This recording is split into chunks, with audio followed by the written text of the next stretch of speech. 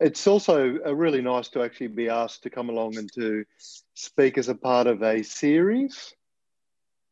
The joke is often made that preachers like myself, who do a lot of itinerant type speaking, only have two sermons. I disagree with that idea because I've never found the need to have a second sermon. So we're going to be looking at Matthew chapter 5, verses 13 to 16 together.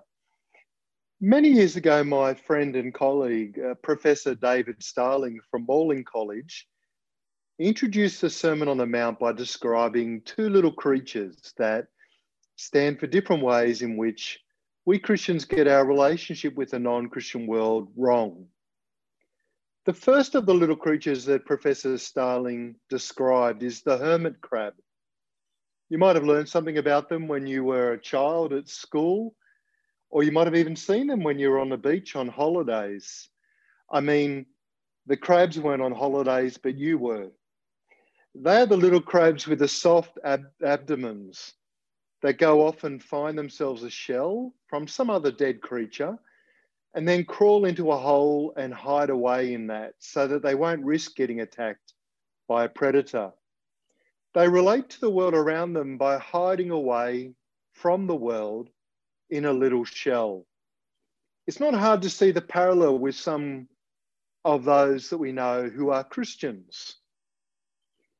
We can be so afraid of the non-Christian world that we hide ourselves away from it, and we have almost nothing to do with it.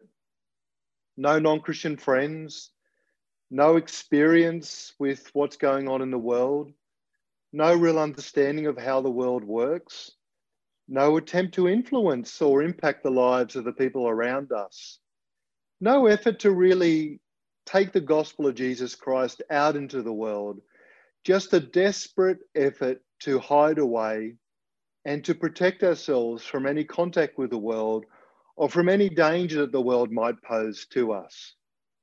Some Christian parents, with the best of intentions, bring their kids up this way. They try to instill within their children a solid Christian conviction and a faith in Jesus Christ, but they hide them away from the world. They shelter them from the impact of the world. They put their efforts into sheltering and protecting and to hiding their kids from whatever contact might happen with the world, from any difficulty or disturbing or dangerous situation that might arise that would impact their faith. And so, as the children grow up, many of them become a bit like hermit crabs, just trying to find bigger and bigger shells to hide away in. I've come across, when I was in the youth ministry, I'd come across a lot of children like this who would end up going to university. And even in the context of university, they would try to find shells to hide away in, but it wouldn't work. In fact, what would happen is that eventually they would swim out of the shell with their soft underbelly exposed and get gobbled up or eaten by a predator, because that's the way of the hermit crab. The second little creature that Professor Starling described, which some of us can be like, and I'm often tempted to be like myself, is the chameleon. You know what the chameleon is like? It's that little lizard that is able to change the pigments in its skin to blend in with whatever color or whatever surrounding it happens to be in any particular time. So it can be green one moment, brown the next. It can even look like rocks or a sand-colored pigment. It takes a few minutes for the hormones in their skin to work, but it doesn't take very long for the pigments to have changed and the skin to have altered its color. They are really very difficult to spot. I hardly need to explain the parallel, do I? It's exactly the way many of us Christians can be tempted to relate to the world. In one group of people, we act and we dress and we talk a certain kind of way. In another group of people, we're completely different. Not just the clothes we wear or the voice that we put on, but the way in which we act, the words that we use, even the kinds of opinions that we express. We're chameleons. We censor out those bits of our conversation or our behaviours or our attitudes that make us stand out, that make us look different. We change who we are and the way we behave in order to fit in with those who are around us so that we can blend in and not be different. Professor Starling went on to say that in the Sermon on the Mount, Jesus shows us a better way. He speaks to his disciples, to the small group that he has called to follow him and has drawn with him up onto the side of the mountain. He speaks to them and he tells them about what their relationship should be like with the world around them. Our great temptation as Christians is to relate to the world in a way that reflects the chameleon. We try to protect ourselves by blending in, or we go the way of the hermit crab and try to protect ourselves by hiding away. But in the Sermon on the Mount, Jesus offers a different way. Jesus offers us his vision for our lives together and the way in which we relate to the world. In Matthew 5, verses 1 to 2, Jesus is surrounded by huge crowds. He climbs a beautiful hillside overlooking a large freshwater lake and delivers the longest speech recorded in the Gospels. In this beautiful setting, with exquisite views over the lake, Jesus delivers an astonishing vision of a new people who embrace a radical, world-transforming way of life in the world. This speech is a stunning description of Jesus' vision for life, discipleship, ethics, prayer, reconciliation, humility, hospitality, money, justice, and community. It includes the Beatitudes and the Lord's Prayer, and it leaves his audience, both ancient and modern, shocked, surprised, stunned, uneasy. Jesus calls his church to embrace a new, radical, ethical, alternative way of life together and in the world. It's a departure from the way of the hermit crab. It's in contrast to the way of the chameleon. It stands in deep contrast with all of the ways that have been given to the people of God by the Pharisees and Sadducees. It fulfills and interprets or reinterprets many of the aspects of the Old Covenant and the Ten Commandments and soaks this vision in prayer, love, and grace. Again, this isn't a picture of the individual righteous life. This is a social ethic, a vision of a new, radical, righteous, transformed, Jesus imitating community. This is a vision of a community of disciples who pursue lives together and in the world, and their witness to him to a new humanity, as Paul puts it, and to the age to come. Philip Yancey says that on the Sermon on the Mount, we see absolute ideals and absolute grace. This isn't another form of legalism, but a vision of a righteous people utterly reliant on and empowered by God's grace. This is a vision of a people who mirror in their life together the nature of God. Jesus calls these people to pursue God's ethics and morality with great enthusiasm and dedication, but to realize that they're only able to do this, they're only able to achieve any kind of righteousness by God's power and by God's grace. As Philip Yancey puts it, the Sermon on the Mount forces us to recognize the great distance between God and us, and any attempt to reduce that distance by somehow moderating its demands misses the point altogether. The worst tragedy would be to turn the Sermon on the Mount into another form of legalism. It should rather put an end to all legalism. The Sermon on the Mount proves that before God, we all stand on level ground. murderers and temper throwers, adulterers and lusters, Pharisees and Bible teachers, pastors and disciples, thieves and coveters. We all stand on level ground before God. So what kind of life together in the world does Jesus call us to embrace? In complete dependence on his grace and on the power of his Spirit.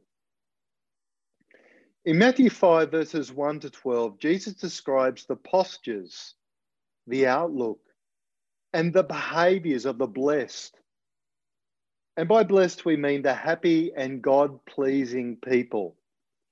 These people display a compelling, distinct ethic. This ethic is personal and social. It's rooted and grounded in the character of God. The Beatitudes should move God's people to be like God and dependent entirely on God's grace for this to be so. The Beatitudes are a kind of prologue outlining Jesus' vision for his kingdom, for his church, for his disciples, for the new humanity. This way of life together in the world is then made more explicit in the rest of the Sermon on the Mount. As my friend John Dixon says, the Beatitudes are a statement of future fact. Those who are poor in the Spirit now will receive the kingdom of God now and in the future. Those who are meek now will inherit the earth now and in the future. Those who are peacemakers now will be called the children of God now and in the future. The Beatitudes speak of the already and the not yet dimensions of God's age to come. We are already peacemakers. We are already redeemed. We already have the kingdom of God. We are already living into the future, but we don't have those things in their fullness yet. We live for the future age in the present because the kingdom was brought into this world in the life, death, and resurrection of our Lord Jesus Christ. The kingdom will bring complete peace. We seek that peace now. The age to come will bring final justice. We ask for that justice and we act for that justice now. The kingdom will bring full reconciliation. We exercise the ministry of reconciliation now. The age to come will make love supreme. We love each other and we love our enemies now. The kingdom will finally free the poor and the oppressed. We seek their liberation now. The age to come will bring final dignity to all people, regardless of gender, ethnicity, class, age, or race. And so we honor, we dignify all people now. You get the idea. In Matthew 5, verses 13 to 16, Jesus provides three remarkable images of the church: salt, light, and a city. Jesus confronts his disciples with a missionary description of the church. The church in mission is the salt of the earth, the light of the world, and a city set on the hill. The church's purpose is to let its light shine before people, that they may see your good deeds and praise your Father in heaven. The purpose of the church's missionary nature is the worship and the glorification of the Father and Son and the Holy Spirit. Eugene Peterson puts our call to be salt, light, and a city on a hill this way: let me tell you why you are here. You're here to be salt seasoning that brings out the God flavors of the earth. Here's another way to put it: you're here to be light bringing out the God colors in the world. God is not a secret to be kept. We're going public with this, as public as a city on a hill. Now that I put you there on a hilltop, on a light stand, shine. Keep open house. Be generous with your lives. By opening up to others, you'll prompt people to be open with God, to open up themselves to God, this generous Father that we have in heaven. I love the image of the church being salt seasoning that brings out the God flavors of this earth, light that brings out the God colors of the world, and an open house that shows God's extravagant welcome and generosity. You are the salt of the earth. But if the salt loses its saltiness, how can it be made salty again? If it is no longer good for anything, if it is not salty, it is no longer good for anything except to be thrown out and trampled underfoot. You are the salt of the earth. Choose to be salt. Salt preserves, seasons, flavors, purifies. We are salt when we glorify the Father, Son, and Holy Spirit in our mission, worship, faith, hope, truth, justice, and love. We are salt when we reject a hermit crab-like or chameleon-like vision of the church and instead become the just, missionary, loving, ethical, and life-giving, Christ-centered church that Jesus envisaged on the Sermon on the Mount. You are the light of the world. A city on a hill cannot be hidden. Neither do people who put a light on a lamp and then put that lamp under a bowl. Instead, they put it on a stand that it might give light to everyone in the house. In the same way, let your light shine before others, that they may see your good deeds and glorify your Father in heaven. You are the light of the world, so choose to be light. Light illuminates, reveals, and dispels the darkness. The church is light when it does good deeds, healing and liberating and redemptive deeds. It's light when its being and faith and deeds bring glory to the Father. The church is light when it participates in God's redemptive, healing, loving, just mission and life in the world. You are a city on a hill. A city on a hill cannot be hidden. You are a city set on a hill, so choose to be a city on a hill. This means that we are an alternative, a countercultural, a radical and prophetic apostolic movement. We have a distinct culture, a distinct politic, a distinct social existence. We're a people gathered together from every tribe, language, people, and nation. We are in the world, but not of the world. We are in the world, but we are distinct from the world. We are within the world, and we live for the sake of the world. To be this kind of alternative city and culture, we must renew our life together, our worship, our discipleship and mission. We must pursue the revitalization of our churches so that they are distinct.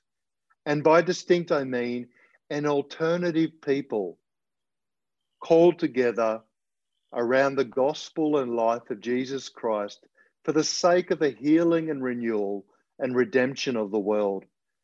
As God's church, we have a distinct identity, and our life together is formed by story. It's this story that shapes our mission and our service in the world. What is the story? It's the story of biblical Israel.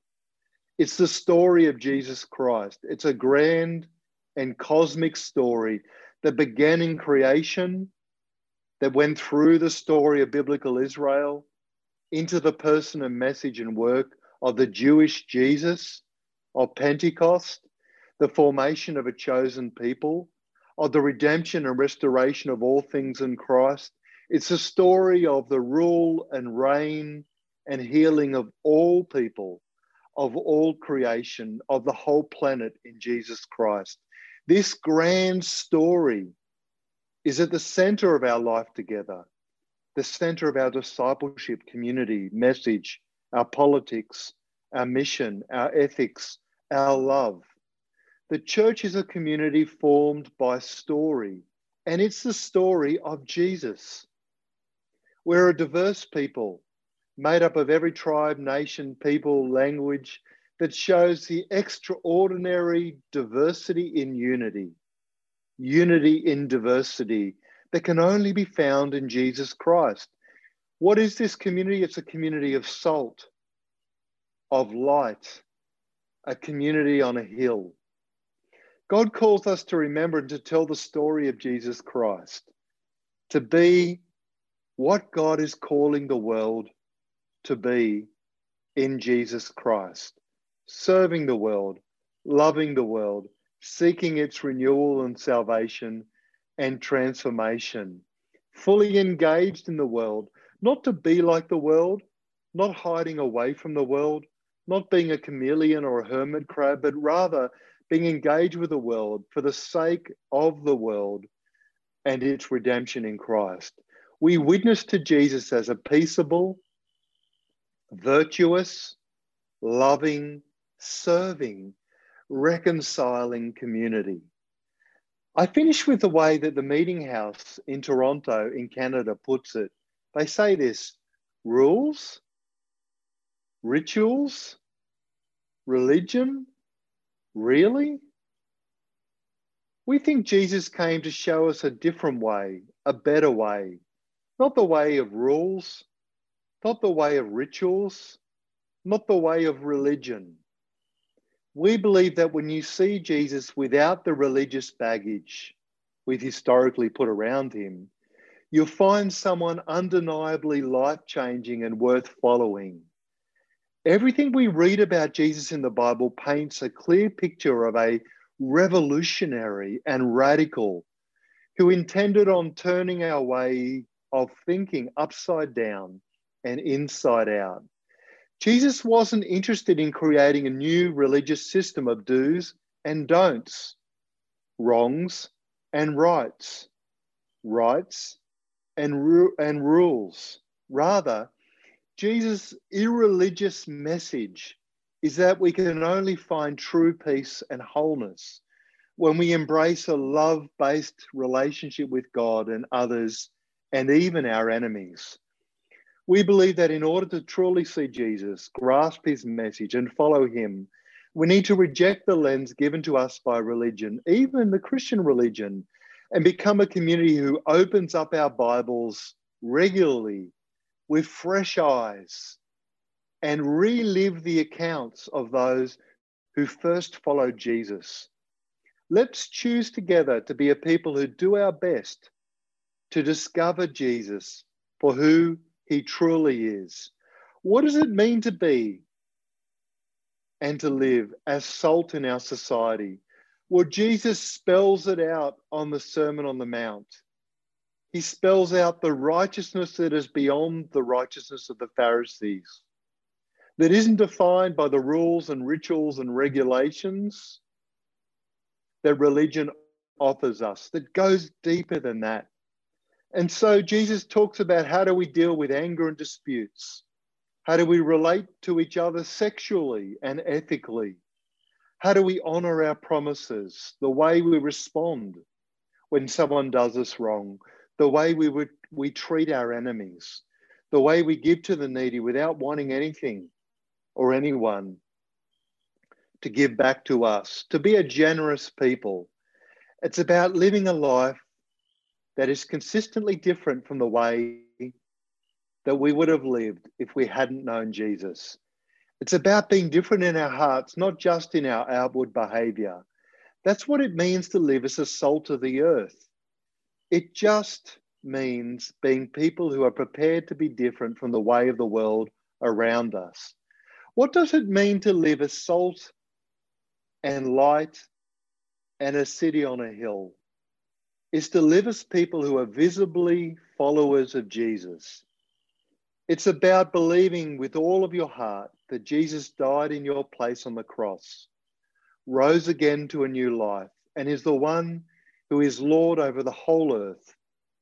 It's about believing with all of your heart, with the result that you're not afraid to be quite open and public about the fact that you love Jesus, you follow Jesus, you rely on Jesus alone for your salvation.